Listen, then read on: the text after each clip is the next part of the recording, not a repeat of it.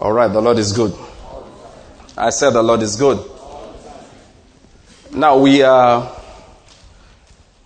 concluding our teaching today, that is this seminar. And I'm so happy that many of you have seen your faces again and again and again. And believe me, you have done a very wise thing. One thing I can assure you of is that after this seminar, like Pastor Murphy will declare, that Pastor Murphy is the person that was leading the prayers the last 2 days. You said that to mark a turning point in your Christian walk. After now, you will understand more than ever before. After now, you will understand the Word of God more than ever before. You will be able to relate the Word of God with your everyday life more than you ever did before. God's Word is not just a set of commandments. Do this, don't do that. Do this, don't do that. No. God's Word is life. It breathes. God's Word is a living thing. It changes people's lives. It protects you. It opens doors for you and will close negative doors. Doors you're supposed to walk through that are not good for you, the Word of God will block it. God's Word is alive. It produces. The Word becomes flesh. What that means is that if you understand the Word of God, what was missing in your body, the Word will create it. The Word becomes flesh. If God speaks something out there, He has spoken it and you say amen to it, it crystallizes and becomes a real thing that you can see in your life. The Word becomes flesh. After now, you will understand that flesh becoming property of the Word of God better. Because when you understand it, it becomes real to you. After this seminar, I say to you, you will not be confused as to making the right decisions for your life. You will not be confused as to what will I do that will please God. It will just be clear to you. That's the result of this seminar. After this seminar, listen, you will discover that one pain you used to have disappeared. You can't even remember when it went away. A lump somewhere in your body went away. A problem with your a chronic headache went away. That is what the Word does. He sent His Word and healed them. That Word will come, is coming. It has come. And it will continue to come. And it is healing you permanently in Jesus' name. Amen. All right, let's go into the teaching I have for today. Well, of course, we've been talking about how to know the will of God. And this morning we had the ministers' seminar. And those who were around, I'm sure you were blessed. And those of you who were not around, no problem. Maybe you are not a preacher, so it's good. Well, it's okay. But the preachers that were there, they will bless you also later. Yes, we had a very nice time. As a conclusion of the series, I want to address the issues about what exactly is my calling. What am I supposed to be doing with my life? Which is actually what most people want to know when they are saying, what is the will of God? God has a will about everything. But the things I've been trying to explain is that sometimes people say the will of God, they don't understand really what the will of God is, so they start from the wrong place. It's like you enter into a secondary school, you're admitted, and you go and start. You were in primary school before, you start from SS2. You know things to be out of order. I mean, you should have gone to GSS 1, 2, 3, then SSS 1, and then 2. But you just jump to SS2 because you're in a hurry to graduate from secondary school. Of course, it won't work like that. Or you enter into university, you want to study engineering. You decide you're going to take engineering 307 first. This is your first year. You're supposed to have taken 107, 207, before you get to 307. But so you say, no, I'm in a hurry. And that's what happens to a lot of Christians. They want to know God's will, God's calling, God's plan for their lives. And they want to start from there. And that's where the confusion is. That is not the first thing. Those are the things, in fact, those are advanced level things. Not because they are too big for an average Christian, but because they are not the foundational things of life. You should lay proper foundations. Those are things that you build upon the right foundations. And the interesting thing about it is that if you lay the foundations properly in the context of which I'm speaking, you will find those things take care of themselves. I like to say to Christians, bear these things in mind. The Bible says they were recorded for our learning. They're examples for us to follow. Listen, David did not hear a calling, I'm going to make you a king one day. the day he was anointed was probably, let's just say it's a probability, was most likely the first time he knew he would be a king. That day they said, now you are a king. Before that time, he was a shepherd, a diligent shepherd. And when Samuel came, David was not around. But David had to come before Samuel could anoint anybody, because the oil belongs to David. What matters, all right, is not how do I locate Samuel. Is how am I living so that my oil can be prepared. Are you getting my point? Many times people want to learn, how do I locate my Samuel? Listen, Samuel is designed to look for you. Did you hear what I said? Samuel is designed to look for you. People say success is about being in the right place at the right time. And I said that is not, if you learn the law of quantum mechanics, all right? Some of you know physics. In the law of quantum mechanics, you cannot know the position and the speed of a particle at the same time. The velocity and position cannot be known. That's the law of quantum mechanics.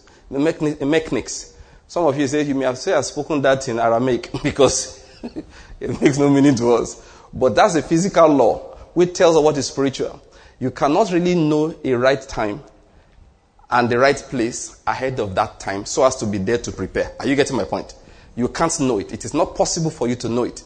A right time and a right place happens to you. Do you understand my point? It's only after you have been there you will discover it was the right time and the right place. So when you hear things like success is about being in the right place at the right time, it sounds very nice and beautiful, and it's possibly true. Except that how do I decide the right time and the right place ahead of that time so as to prepare and be there? The answer is it is not possible. I can just live my life in a particular way so that the right place and the right time will happen to me when it is necessary. And let me say something to you. Blessings are commanded. People will say that if only you had been around, you will have gotten that job. If you did not travel, they will have appointed you. It's just because you did not come. No, those things are not true. Blessings are commanded. The Bible says from there God commanded the blessings. It was in Psalm 103. He said life everlasting. What that means is that if God sends Samuel into your house to go and anoint you as king, he can't anoint somebody else. Do you get my point? Even when Saul went to hide, they looked for him. When it was his turn, that time, the first time they had a king in Israel. That is a reality we must understand.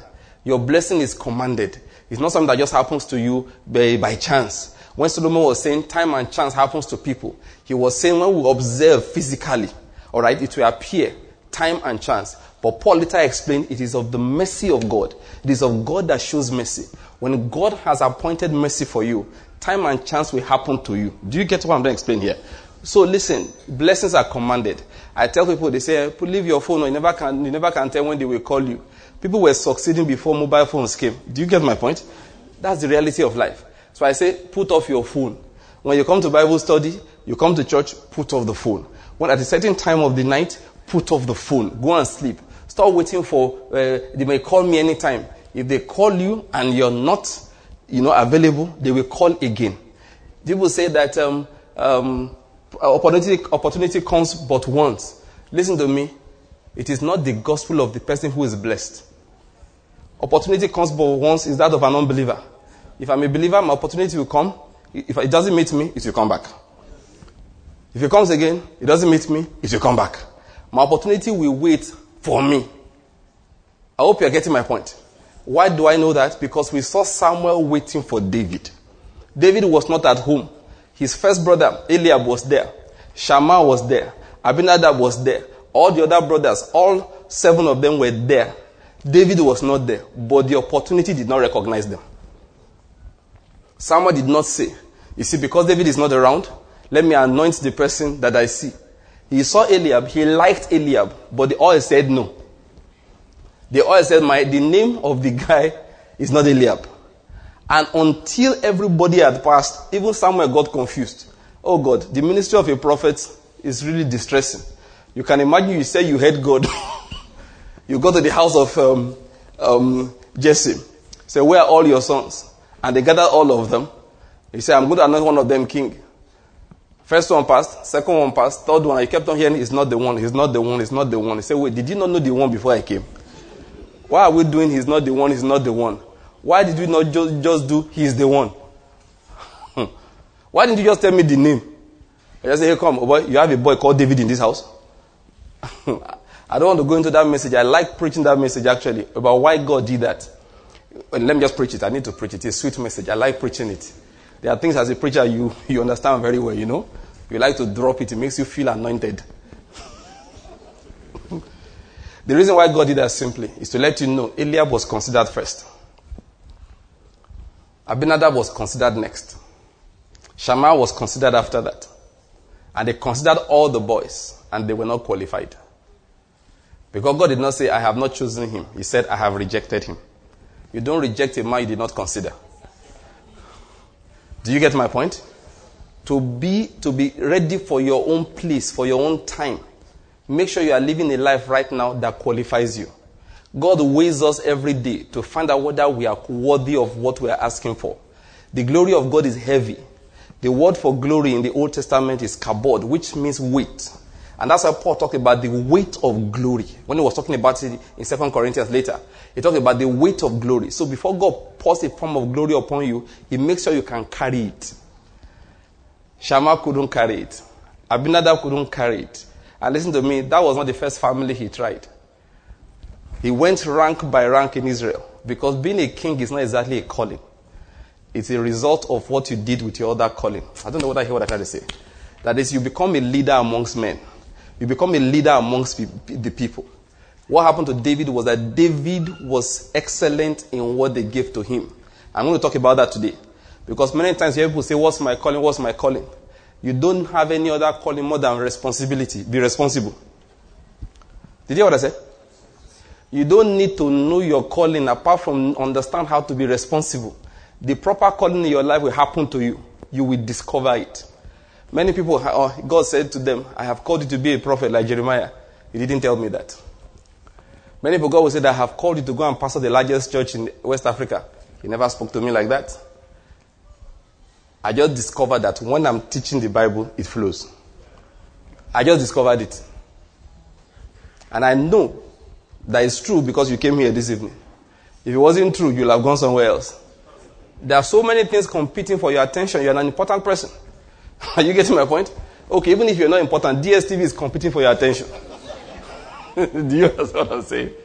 They are playing football in your neighborhood. You don't even have to have the thing. You can go somewhere else and pay $100 and watch. Yet you came to listen.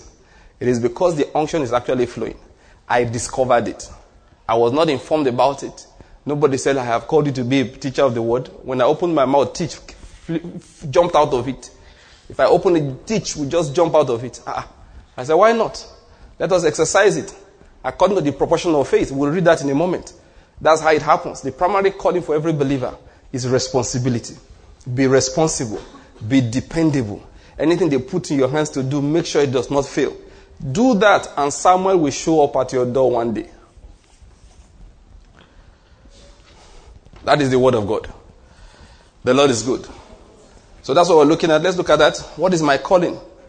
What does the Lord want me to do with my life? I'll summarize everything I'm going to say today in a moment. We've just given an introduction. But I always like us to read the Bible. Quickly, everybody open to the book of Romans chapter 12. Let's take that as our text for today. The book of Romans chapter 12.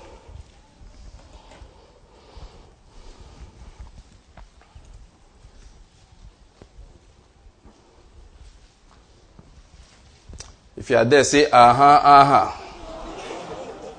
Okay, I didn't hear enough so you're not there yet. If you are there, say, I'm not hearing enough. I'll give you a few more seconds. I'll be whether you are there or not. We have to go on. Alright, so I'll say the for you. That's Pastor Chris Okoti. That says that. Now, from verse 1, I know it may sound a bit one kind, but let's read together. I enjoy it, alright? The Lord is good. I'll lead us. We'll read together. Let me just tell you where we are going so that we will stop at the proper place. Occasionally, I'll tell you to pause for me to lay emphasis, alright? We're going to stop around verse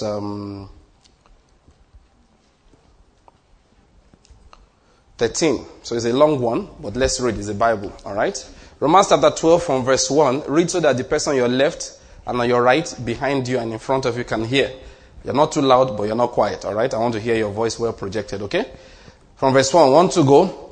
Therefore, I adjure you, brethren, by the mercies of God, to present your bodies a living and holy sacrifice, acceptable to God, which is your spiritual service of worship. Verse 2, and do not be conformed to this world, but be transformed by the renewing of your mind, so you will prove what the will of God is, that which is good and acceptable and perfect. Pause, please. We're going to continue from verse 3. I want to emphasize something in verse 2. He said, don't be conformed to this world, be transformed by the renewing of your mind. When you do that, you will be able to prove what the will of God is, that which is good and acceptable and perfect. We'll look at it in a moment, but let me quickly say something here. Paul was not saying there are 3 levels of the will of God. He was not saying there are 3 types of the will of God. He said the will of God is good. The will of God is acceptable. The will of God is perfect. You're either in it or you're out of it. Do you understand that? Let's go on. Verse 3. For through the grace given to me, I say to everyone among you not to think more highly of himself than he ought to think, but to think so as to have sound judgment, as God has allotted to each a measure of faith. Verse 4. Just as we have many members in one body, and all the members do not have the same function, so we who are many are one body in Christ, and individually members one of another. Verse 6. Since we have gifts that differ according to the grace given to us, each of us is to exercise them accordingly. You prophesy according to... Now let's pause, please. I want to lay emphasis here again. Now Paul says something in verse 3. He said, God has allotted to each a measure of faith. The word faith in the Bible has many uses. In this particular context, Paul was talking about the confidence with which you are able to do something. Confidence with which you are able to do something. For example, you are supposed to teach the scriptures. The confidence with which you can handle it is something that God drops inside you. There is something in life you do confidently. All right? That's what he was saying. But what I want to emphasize is where we just read now in verse 6. He said, we all have gifts that differ according to the grace given to us. Why? Because in the previous verse, he said we are all members of the same body. That is, each one is a part of the body just like your body is. So you have a nose, you have your eyes, you have your ears, you have your hands, you have your feet. You have different parts of your body, and each one serves its own function. All right? So he said because of that, we are members of, there are different parts of the body. God has given grace. Grace, another thing that I should quickly explain, is ability. Grace is ability, the power, the ability to do something. God has given to each person. He now said each person is to exercise. Now, let me read that for you in my translation. It's about the best I've seen in that area. In verse 6, New American Standard says, since we have gifts that differ according to the grace given to us, each of us is to exercise them accordingly. That is, each person has a gift. And that's because of that grace that God that is manifested in the grace that the person sees in his life. So when you have grace in an area, begin to exercise yourself there. That's what he was saying. And I said, 1, there are those who have the gift to prophesy. Therefore, they should exercise themselves step by step according to the proportion of faith they have at each particular point in time. Let's read verse 7. Now everybody go. If service, in his serving. He who teaches, in his teaching. 8. He who exalts, in his exaltation. He who leads, gives with liberality. Who leads with diligence. He who shows mercy with cheerfulness. Verse 9. Let love be without hypocrisy. Abhor what is evil. Cling to what is good. Be devoted, verse 10, to one another in brotherly love. Give preference to one another in honor. Verse 11. Not lagging behind in diligence. Fervent in spirit. Serving the Lord. 12. Rejoicing in hope. Persevering in tribulation. Devoted to prayer. 13. Contributing to the needs of the saints. Practicing hospitality. Thank you very much. I really enjoyed that. I hope you did like I did. All right, the Lord is good. If you believe it, say amen. Amen. All right. Now we have read this as our main text, and let's just break down some things in it further so everybody can understand. I will get back to some of those things I explained a while ago. Let's just continue taking it step by step. Now this is a summary of everything I want to say today. I'll give the summary to help you follow me, all right, easily. This is a summary. God's will we've established is not should I go here or should I go there. That's God's plan. That's God's calling. We can use those words. Even though, let's just get our terms right, because it's very important we understand this. There is a difference between the will of God and the plan of God. There is a difference between the will of God and the calling of God. Actually, sometimes we use the word plan. When we want to describe the plan of God, we use the word the specific will of God for each person. All right? But the will of God is what God actually wills. What he really wants. Do you understand? Now, what is a plan? The plan is the amount of his will you and I allow him to execute at each point in time. Did you hear what I said? I know some people didn't hear me well, so I'll try and clarify. I'll give an example. A time came, Israel asked for a king. Who chose Saul? Please answer me. Through the prophet Samuel, God was the one that chose Saul. Did God really want them to have Saul as their king? No. So you see, did God give them Saul? Yes, he wrote the plan. Was that what he really wanted? No. If I tell you another one, it will surprise many people. Probably haven't thought about it before. The temple that Solomon built, it was drawn. It was a revelation given to David. He drew the plan for the temple. So it was God's plan that he used. The architectural plan was God's own. I won't discuss this in details, but hear me. Did God want them really to have a stone temple? No. He never wanted it. It's just that David wanted it. Everybody wanted it. All the gods around, the same way they wanted a king. Everybody had temple. God said, I never complained. He said that the ark was kept in a tent. You are the one complaining. So to stop the complaints, okay, I will draw you a plan, but don't build it. Let your son build it. So God can give us a plan. The plan of God is the amount of his will we allow him to express.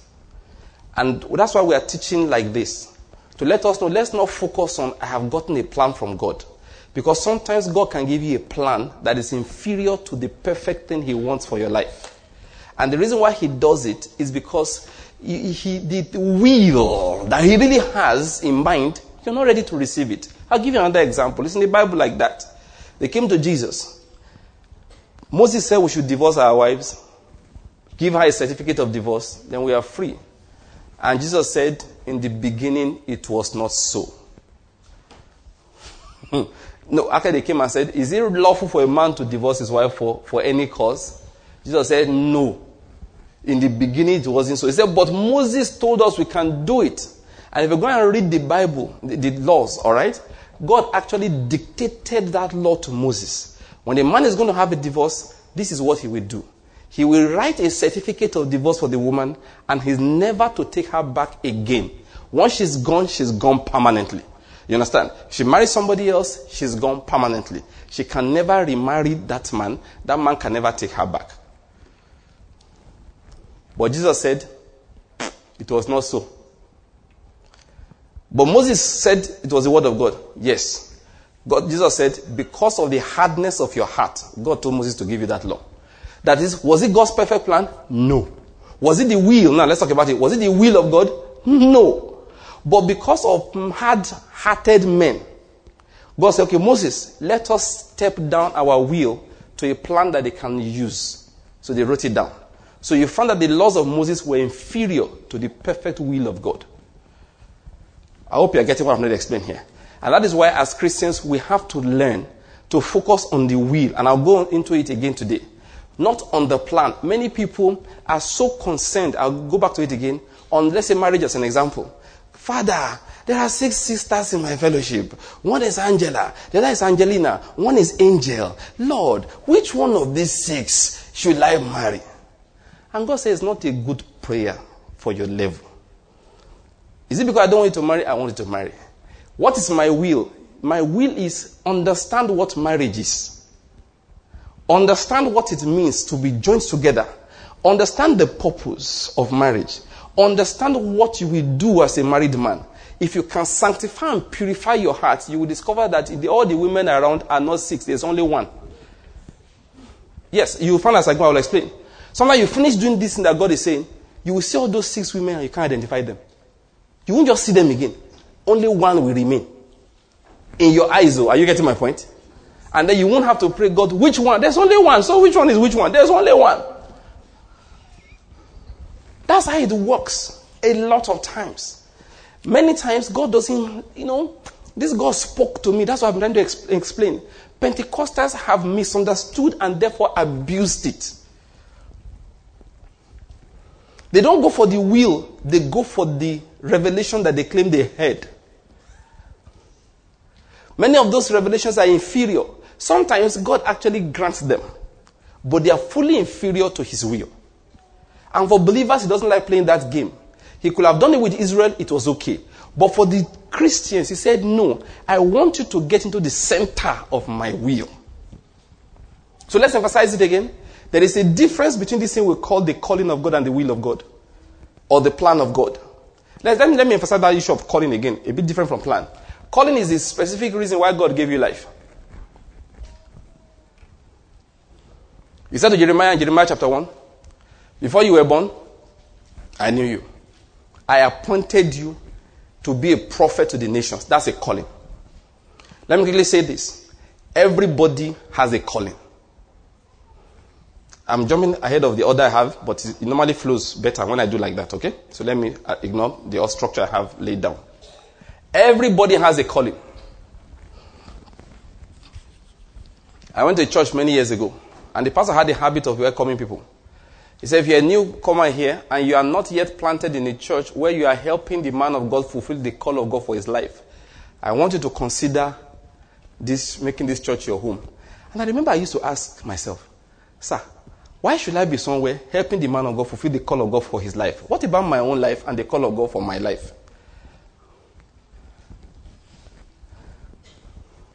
Listen, you can assist other people. Are you getting my point? I'm not saying you can't. I didn't do all of these things by myself. But each person should realize, in this so-called assisting the man of God, you had better be doing the call of God for your life. Quickly, open to this particular scripture. Many people haven't read it before. That's why I would like to use it to introduce something. Songs of Solomon chapter 1.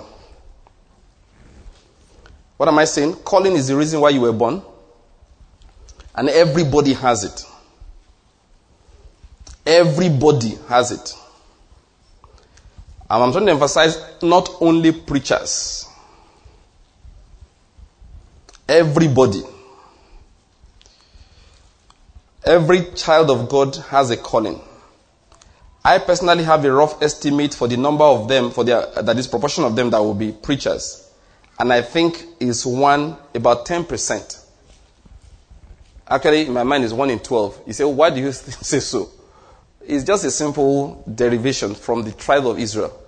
There are 12 tribes. One was a priestly tribe. So I now, for that reason, just estimated that of all children of God, just about 1 in 12. Now, you can't go and quote it that only 1 in 12 of us are preachers. No. It's my personal estimate. That's why I gave it a rough about 10%. All right? Or slightly less. That's my own estimation. All right?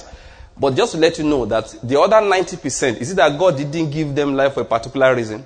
He did give them life for a particular reason. And in fact, you will find from the book of Ephesians chapter 4, the Bible says he called the preachers primarily to go and prepare those 90% so that everybody can do the work of God. Let me wipe that from our mind again as we are starting this teaching this evening.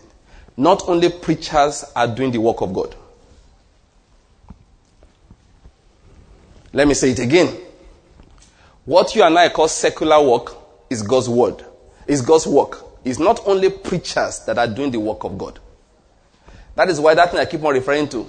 Some people say when you get to heaven, you see some of these are big brothers, the big ministers, that they have big mansion. It doesn't cross their mind that a bank manager can have big mansion. It doesn't cross their mind that a primary school proprietor can have big mansion. It doesn't cross their mind that a politician, a governor can have a big mansion. It doesn't cross their mind that a carpenter can have a good mansion. A big mansion. It doesn't cross our minds. We just think only the big pastor qualifies for a big mansion. So you say when Rehon Bonke is going to heaven, he will carry the millions of souls he has won for Christ and say, these are the people I won. Listen to me. Brother Bonke won't mind me saying it. After all, as my name sounds a bit like his own, Bonke. Although my own is not my real name, it's a short form of the real thing, you understand? Anyway, he won't mind me saying it. It is not true. When Brother Bonky is going to heaven, he's going all alone. The door doesn't take two people. All the souls you said you want, they'll go and queue on their own place. There's no network marketing there. These are in my network, then from there you have another network. Nothing like that too. Each man, each woman gives account for his or her life. I've been emphasizing it. You don't know. You can see a man, in fact there's one man, I won't mention his name, I heard a report from a true prophet, okay? This man is a very big man of God. If I mention the name, you know him. Yet a prophet said the day this man started his church, this is a church that has many branches all over the world today. He said the day the man started the church, he walked out of the plan of God for his life. Yet many of us think that he has a heavy mansion in heaven. Yet a prophet said, the day that guy started the church, I wrote him off. I knew he had abandoned God's call for him. Don't judge anybody. Fix your eyes on the bishop. Is that what the Bible says? No. Fix your eyes on the archbishop. No. Fix your eyes on the pastor. No. What did he say? Fix your eyes on Jesus. Just fix it there. You don't... Listen, when we say, the man of God has a mansion in heaven, listen to me, bank manager has a mansion in heaven too. Business planner has mansion in heaven. The mother that never had a job and earned money, but raised her children, has a mansion in heaven too. I hope you're getting my point.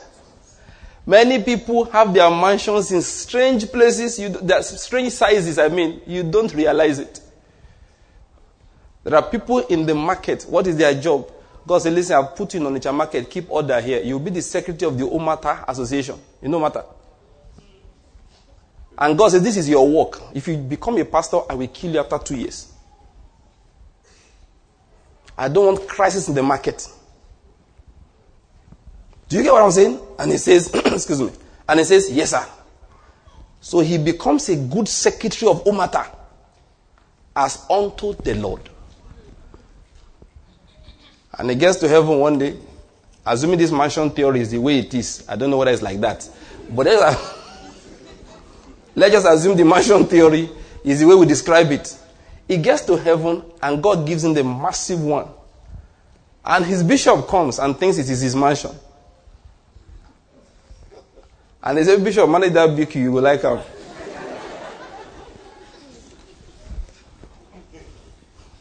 In fact, they say, Bishop, sorry, move. The BQ, somebody else is taking it. Use the gatehouse. It fits you very well.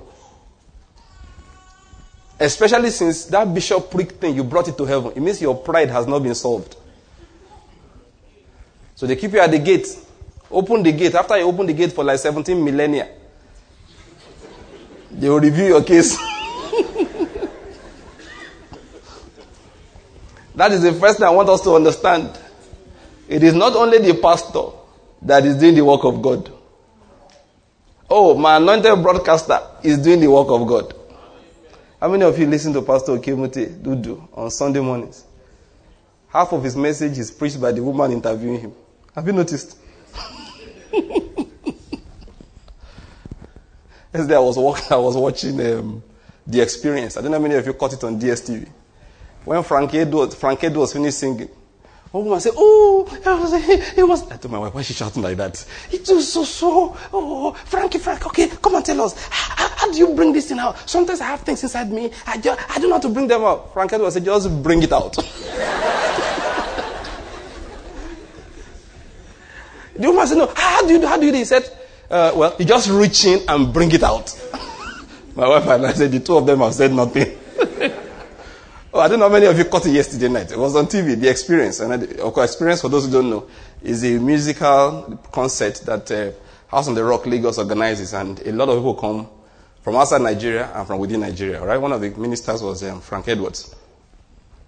Now, why did I say that? So when I'm joking with Okemuti, I said that Easy, that's her name, the anointed broadcaster. She knows how to bring it out. When Pastor Udu doesn't want to touch, she will put her hand inside his mouth, bring it out. Even Frank Edwards doesn't know how to bring it out. It's an anointing. What am I trying to say? We are all called. Sometimes some of us feel special that we are called. We are all called. Let me emphasize to you, whether God spoke to you or not. Some people heard voices, saw vision, and the Lord walked into their room and said, Ufoma, I have called you to go and marry Banky. Listen, whether he called or not, once you marry me, you have married me. You've done the will of God. I don't know whether you get my point. It is still a calling. I don't know where you're getting what I'm saying. Someone said, God spoke to me to marry my wife. Or didn't tell me anything like that. I still married a good woman, the right one. We are all called. What did I say? Sometimes we hear a voice, less than 1 in 10 of us will hear anything. 9 out of 10 we must decipher the calling. The first thing we must know is that we are all called. Don't see your pastor next time and say, oh, he's a man of God. If you respect him, he's a senior man of God to you. He's blessing you, yes, he's a man of God. But don't ever forget you're also a girl of God, a boy of God, a man of God, a woman of God. All of us are of God. The only reason why you like me, as an example, is that I'm helping you by teaching the word. I hope you know your boss also is a man of God. If he fires you,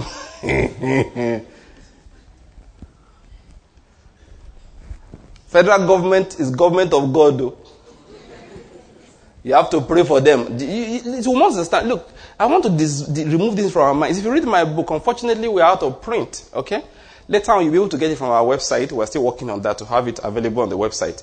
How to Work for God is in the process of being reprinted now. It's one of my favorite books. Many people, that's the one they love of all the books I've written. In it, I have a whole segment titled, Secular Work is a Work of God. I was listening to a man of God, David Paulson.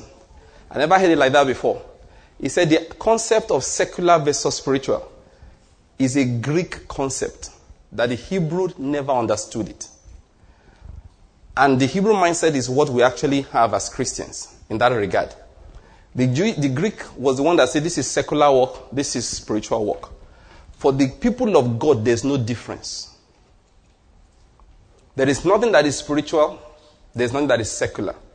All of them are just spiritual and of God for the child of God. Civil service for him is spiritual. Cooking for him, if he is a cook, is spiritual. Making clothes for her is spiritual. Building a house for him is spiritual. Flying a plane for him or her is spiritual. Preaching the word is spiritual. So every child of God is supposed to exert diligence as unto the Lord into everything they do, including putting a needle into a dress and bringing it out. When we were building the temple in the wilderness, Moses received the plan. He preached the plan to the people. And the end of the day, God said, there is a man there, his name is Bezalel. I have poured upon him the spirit of the craftsman to make artistic designs. There is another man I called with him. His name is Oholiab. He said, call the two of them. They know how to do this work and to teach other people. So they have two gifts. Ability to do, ability to teach. They were anointed. We don't know whether they went to war like Joshua or not. But without them, the tabernacle would not have come out looking like that. God said, make the garment of Aaron for beauty and for glory. Moses did not know how to do that.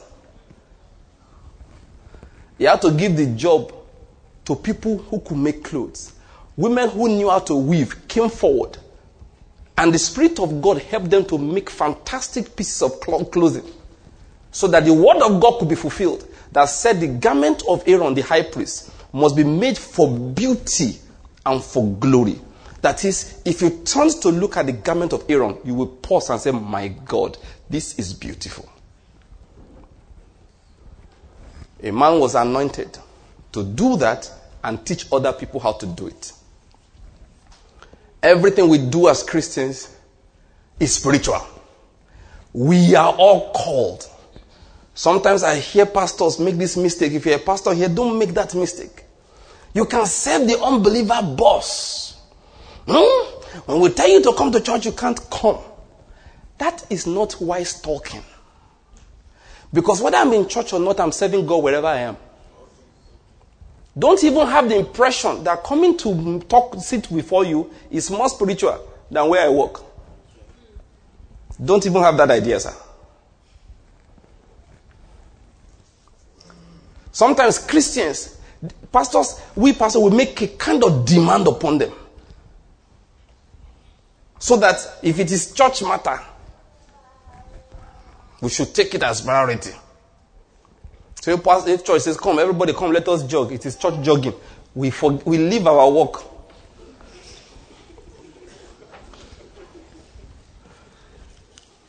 No, it's a very terrible thing. Christians do it, and it's very, very bad. You see Christians, this will make you laugh. They are owing everybody, but the pastor thinks they are very generous tithers and givers. Those ones to go to hellfire first before those who use attachment.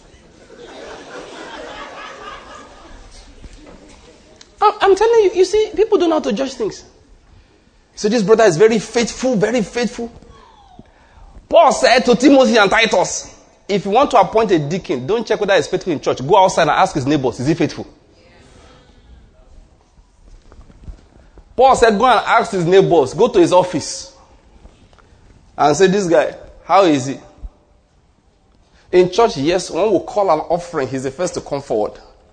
Why? Because he's coming forward. Tell him not to, let him to give on the seat. Nobody will see his gift. You know, let me say it the way it is. We were in the ministers' meeting this morning. These are among things we discussed.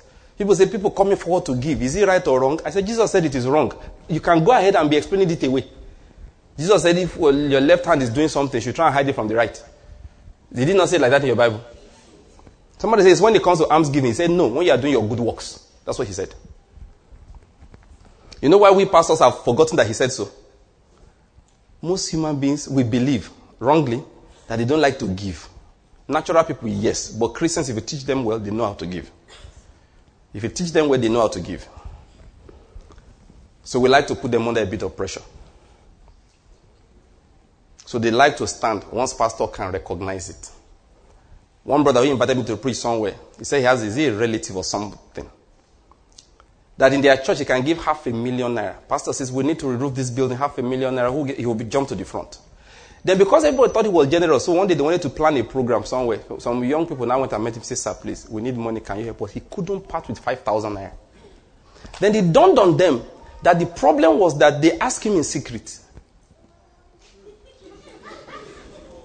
If they had mounted a pulpit and said, and the pastor said, we are going to do a program, who will give us half? He said, that guy will come and he'll pay. So the pastor has this impression of him, generous brother. But God looks at him, wicked soul.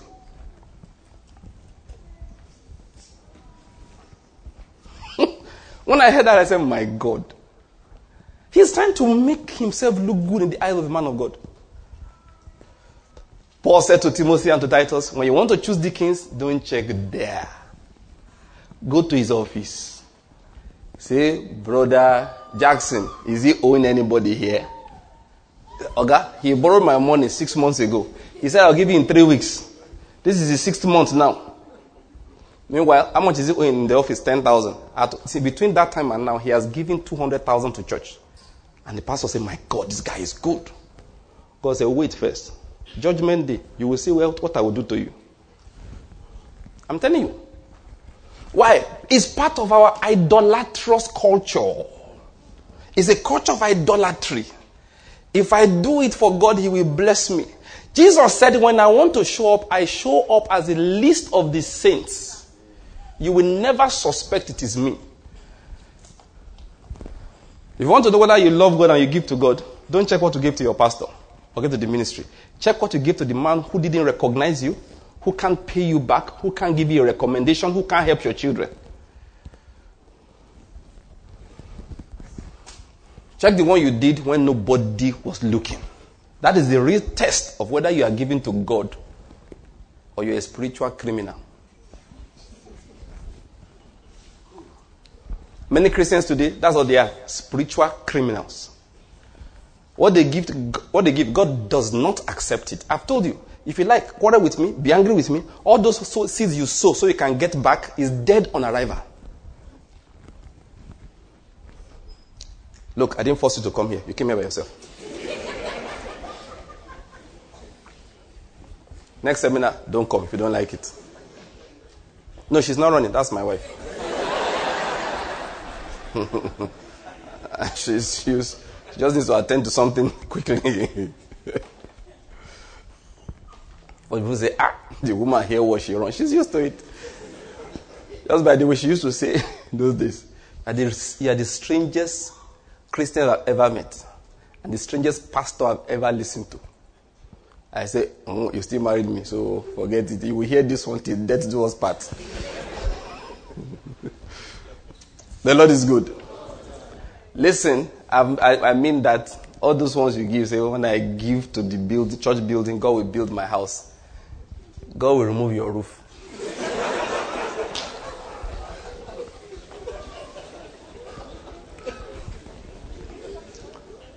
I won't lie to you. No, think about it. If I wanted to lie, or just say what is popular, I'll just stand here and say the same thing and bring offering basket. And we'll be counting your offerings till tomorrow morning. Who not like better thing? But we have to tell the truth. Whether it brings us stuff or it doesn't, we have to tell the truth. If you go to a church to give you a seed so that God can build your house, believe me, God will remove your roof. If you want to build your house, know what to do? Ask him, say, dear Lord, you know Jesus said you love me, and you like your son just to be paying rent forever. So, Papa, God, do something now. So God will say, what do you like?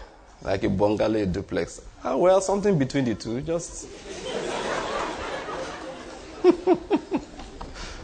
Yes, and he'll begin to arrange things for you. I'm telling you.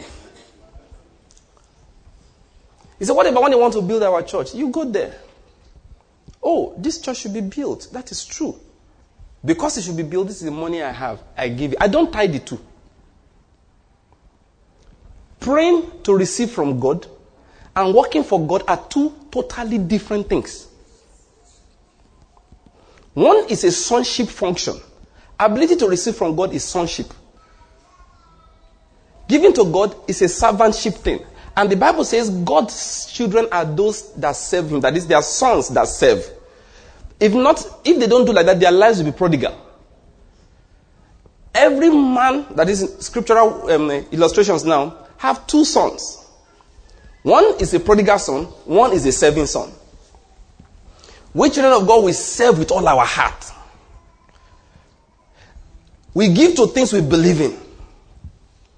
You give to a church building does not mean anything. It's an assembly hall. I hope you understand that.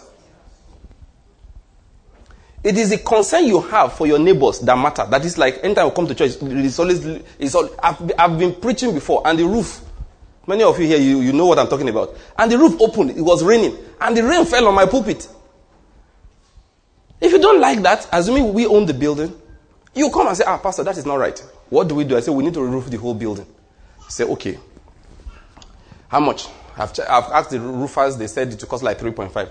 So I don't have 3.5 million. Here's 300, let's start. That has nothing to do with this is a house of God. It's not the house of God. God doesn't have any physical house on this earth. I hope you understand that. He doesn't have. The only houses he has, they move about. Like you. You brought God from your house and brought him here. I brought from my house, I brought him here. So when we gather together, even if this is under a mango tree, it's the house of God. When we disperse, the house God ship has gone.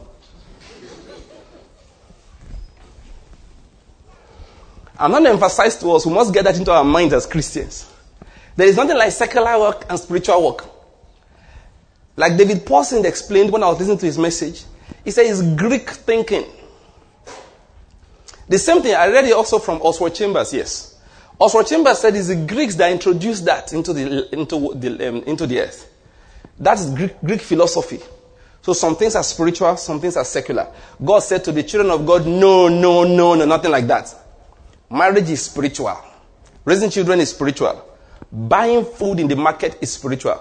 Cooking the food is spiritual. Driving a car is spiritual. Preaching the gospel is spiritual. Building a house is spiritual. Sewing clothes is spiritual. Broadcasting is spiritual. Being a doctor is spiritual. Sweeping the floor is spiritual. Every little thing they do is spiritual.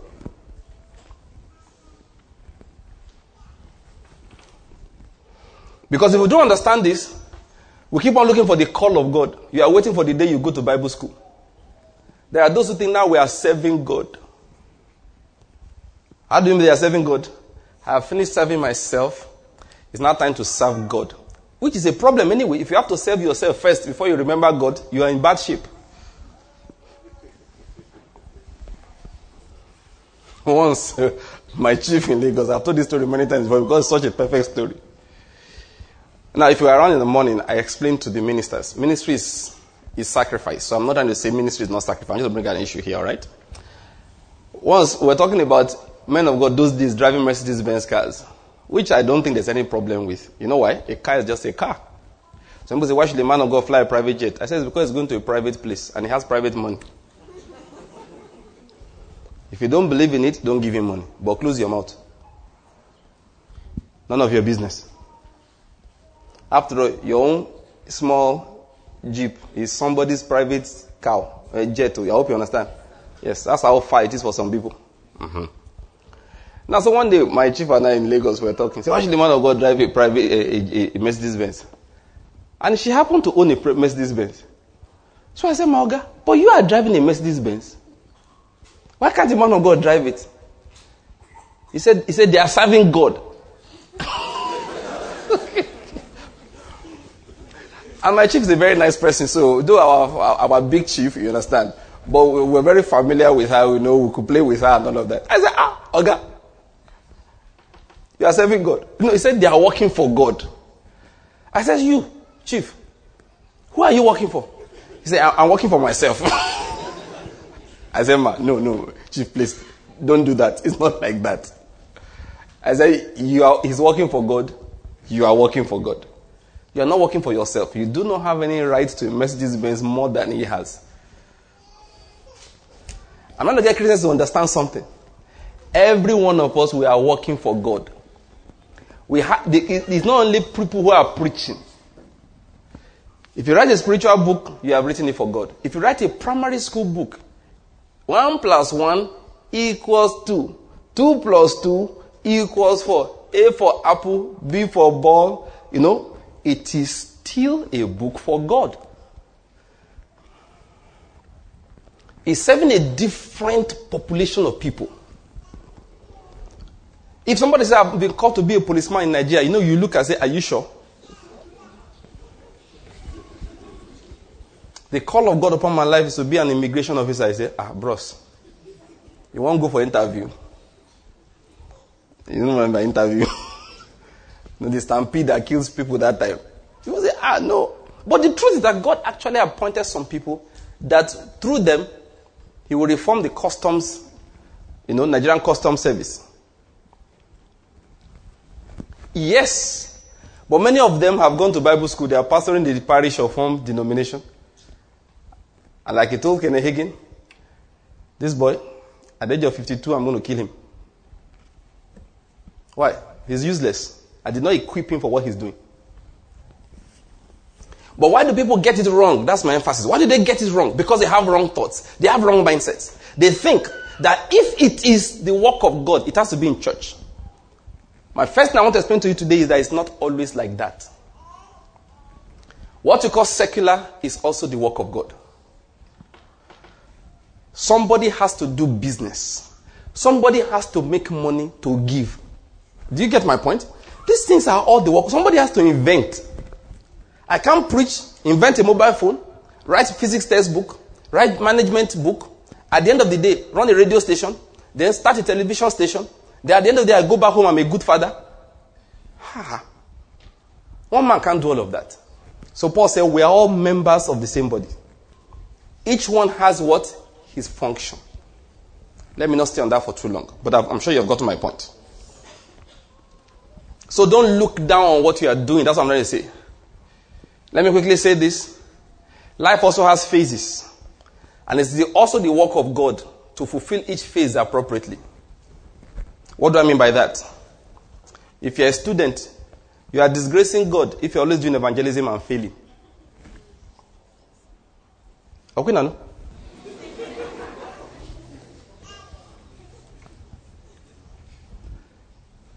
You are studying physics in university. Physics 201, what do you get? F. Physics 206, what do you get? E. You are carrying over every course to third year. Third year, your credit load is so heavy, they didn't let you do third year at a go. Because university has a maximum number of credits. So you do third year for 2 years, then finally you reach final year. They say, bros, why are you failing? It's because of evangelism. You know what I always tell students like that? Leave the school, go home. Go and do evangelism from your father's house. As long as you're on this campus, your first evangelism is at 8 o'clock before the physics professor. And what's the evangelism? Carry the book, evangelize the book. Evangelize your notes. Evangelize the assignment. It is not godly to leave school, to go and preach in the jungle, and expect to pass. God can do it, but he often doesn't do it. If you preach too much, you fail plenty. That's how he does it.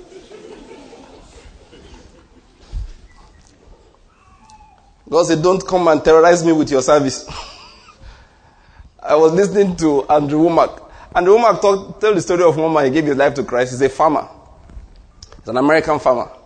And when they say farmer, that is his land, the land he has, to be as big as maybe a quarter of the whole of Enugu state. Massive stretches of land. They say, go and plant your field. He said, doesn't matter. God can do anything. No problem. They say it's wheat. He plants wheat. Assuming it's corn. I understand corn. Corn matures in about 3 months, right? Yes. A month to maturation of corn, he planted. And they have a narrow season. He said, God will make it multiply and mature the same time everybody who planted 2 months ago. And he had to borrow money from the bank, about $500,000 to buy the seedlings.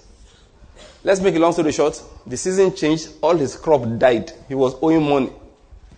They said, why didn't God help me? God said, I created seed time and harvest. You missed the seed time. You were preaching. No problem. Go and get honorarium from preaching. You did not plant. It's an entitlement mentality that we have as Christians. I have done it for God. Listen, farming is of God. Somebody say amen. If you don't farm, I won't see bread to eat. Don't ever forget it. Everything you do as a child of God is spiritual, and God has called many people to what many of us call secular work. It's not only preachers that are called. That's what I'm going to emphasize. It's not only preachers.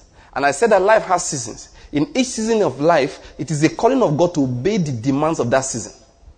If you're a student on campus, at that time, go to class. Do your evangelism in your hostel. Do it in your spare time. We all went to school. We did evangelism room to room about twice a month in my fellowship on campus. Room to room. After church service on Sundays, we split ourselves 2-2 and we go from one room to the other. That's evangelism. I was a campus fellowship president and I was a 5th-year medical student. We balanced everything. Don't abandon your studies and then you say you are preaching. God won't bless it. Why? Because studying in that season is also of God. I hope you're following what I'm saying. Now, what's the point we're making all of these things? God has a calling for everybody's life. I've been trying to emphasize. It's not only, that's why I went into all of this. It's not only preachers that have a calling in their lives. How do I know which one is my own? That's what we're talking about. Let me just remind us of something I said earlier because I want to pick up from that now. I said the will of God is different from what we call calling and the plan. The plan is affected by how we are able to relate with what he wants us to do. The calling of God is the assignment, the reason why he gave life to each person. Now, and let me just use the word again. Sometimes we use the word calling and plan you describe them also called the specific will of God, which means we all recognize that there is a general will. What we call general will is actually what the Bible calls the will of God. And I want to explain something. There are many things that the Bible calls the will of God. And it's general to everybody. That will is general to everybody. I made a statement earlier. I said this is a summary of everything I was saying. Do the wills of God. You see what I mean by wills of God. All the things that the Bible calls the will of God. Do all of those things. Next, exercise to serve where you have the ability and the faith. I will explain it as I go on now. Then you will discover the calling of God and the specific plan of God. I need to say that again because it summarizes all of today's message. Let me go by it again.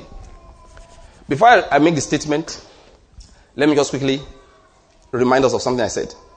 When we say the will of God, it applies to everybody. There are things that the calling of God. Why did God give me life? And there is a specific plan of God for each season, which just like the name, the words I use explained it, the specific plan. I said that specific plan is affected by what we allow God to do. Like we said, in Israel, they wanted a king, even though God didn't really want them to have a king. But once he approved the kingship, he began to help them appoint kings. Do you understand my point? Now, how do I know the specific plan for each season? How do I know the calling? I'm saying let's not labor ourselves on these specifics. This is where we labor ourselves in. One, we labor ourselves to obey all the things the Bible calls the will of God, which is general to everybody. Are you getting my point now? And I'll look at it in a moment. So I call them the wills of God. All of them labor hard in those things. Two, so that's the statement I say you should bear in mind. One, labor hard to adhere yourself to the express wills of God that applies to everybody. Then two, exercise yourself where you have the ability and the faith. What I mean is this. If you have the confidence to teach the word of God and you have understanding of it, and when you open your mouth, the unction flows like it did for me as a young Christian, then exercise yourself all the time in it. Those days, I give this example all the time. When I was a resident doctor in Luth, I did not have a congregation. Nobody was inviting me to preach. Maybe once or twice a year, I get called to go and preach somewhere. Maximum 3 times. If you count little fellowships here and there, maybe amongst ourselves. Yet the thing was burning in me. So I used to write a lot. And one of the things I wrote today is being published as possibly, if you use the word best-selling, yes, our best-selling book. Because some brethren gathered together and printed almost 10,000 copies. After we had already done another 4,000 over time. That book has almost 15,000 copies have gone out and more. And I wrote it because there was a burning in me to teach. And I did not have a congregation, so I wrote the book. And it's today titled Choices, Key to Destiny. You can download it from our website. We have copies of them. I think it's 100 naira that's selling at the back there. That book has gone everywhere. I wrote it in my room, RMO 3, Lagos University Teaching Hospital, the Diaraba. That was when I wrote it. That's what I mean when I say exercise your gift. Where you have the ability, where you have the faith. Paul said, use it to be a blessing to people, not to make money for yourself first. Use it to be a blessing. Let brotherly love be sincere. That's what he was explaining. And I said, when you do these things I have said, you will discover easily the calling of God for your life. You will discover easily the plan of God for your life. Easily you will walk into them. Let me go over some things I said before. David did not know he was going to be king. One day they called him and he became king. Joseph did not know he was going to be prime minister. One day they called him. They said the chariots were coming. The chariots arrived. They took him to the palace. Said, dress properly. Shave down your beards. We don't like it. You are going before Pharaoh. By the time he was done with Pharaoh, a few hours later, I don't know how long, but a short while later, he had been appointed prime minister in Egypt. Did he plan to be prime minister? No. But look at Joseph. You will see him adhering to sanctification. So let's quickly go over a list, a short list that I composed of the things I called the wills of God. Are you getting my point? Just a short list. Some of them may overlap. Because of time, we will not open the Bible to read many of them. I'll just refer to it. First of all, if you read 1 Thessalonians chapter 4, in verse 13, Paul said, verse 3, Paul said, this is the will of God concerning you. your sanctification. And he began to explain what sanctification is. Wait, there's a scripture I said we should read earlier. Songs of Solomon. So some people are used to me, they are used to it. Okay, I'll refer to it later. Let me just interrupt what I'm saying now. I was about to flip my Bible, I just saw that I opened one earlier. I was talking about people facing somebody else's calling, not facing their own. There he said, my brothers made me keep their vineyard. My own vineyard I have not kept. That's Songs of Solomon chapter 1 verse 6. Alright? We'll refer to it later if we have to. Otherwise, that's what I was saying we should read. But I forgot it. Now, where are we now? Okay, 1 Thessalonians chapter 4. I'm referring to that. He said, this is the will of God concerning you. And what is that will? He said,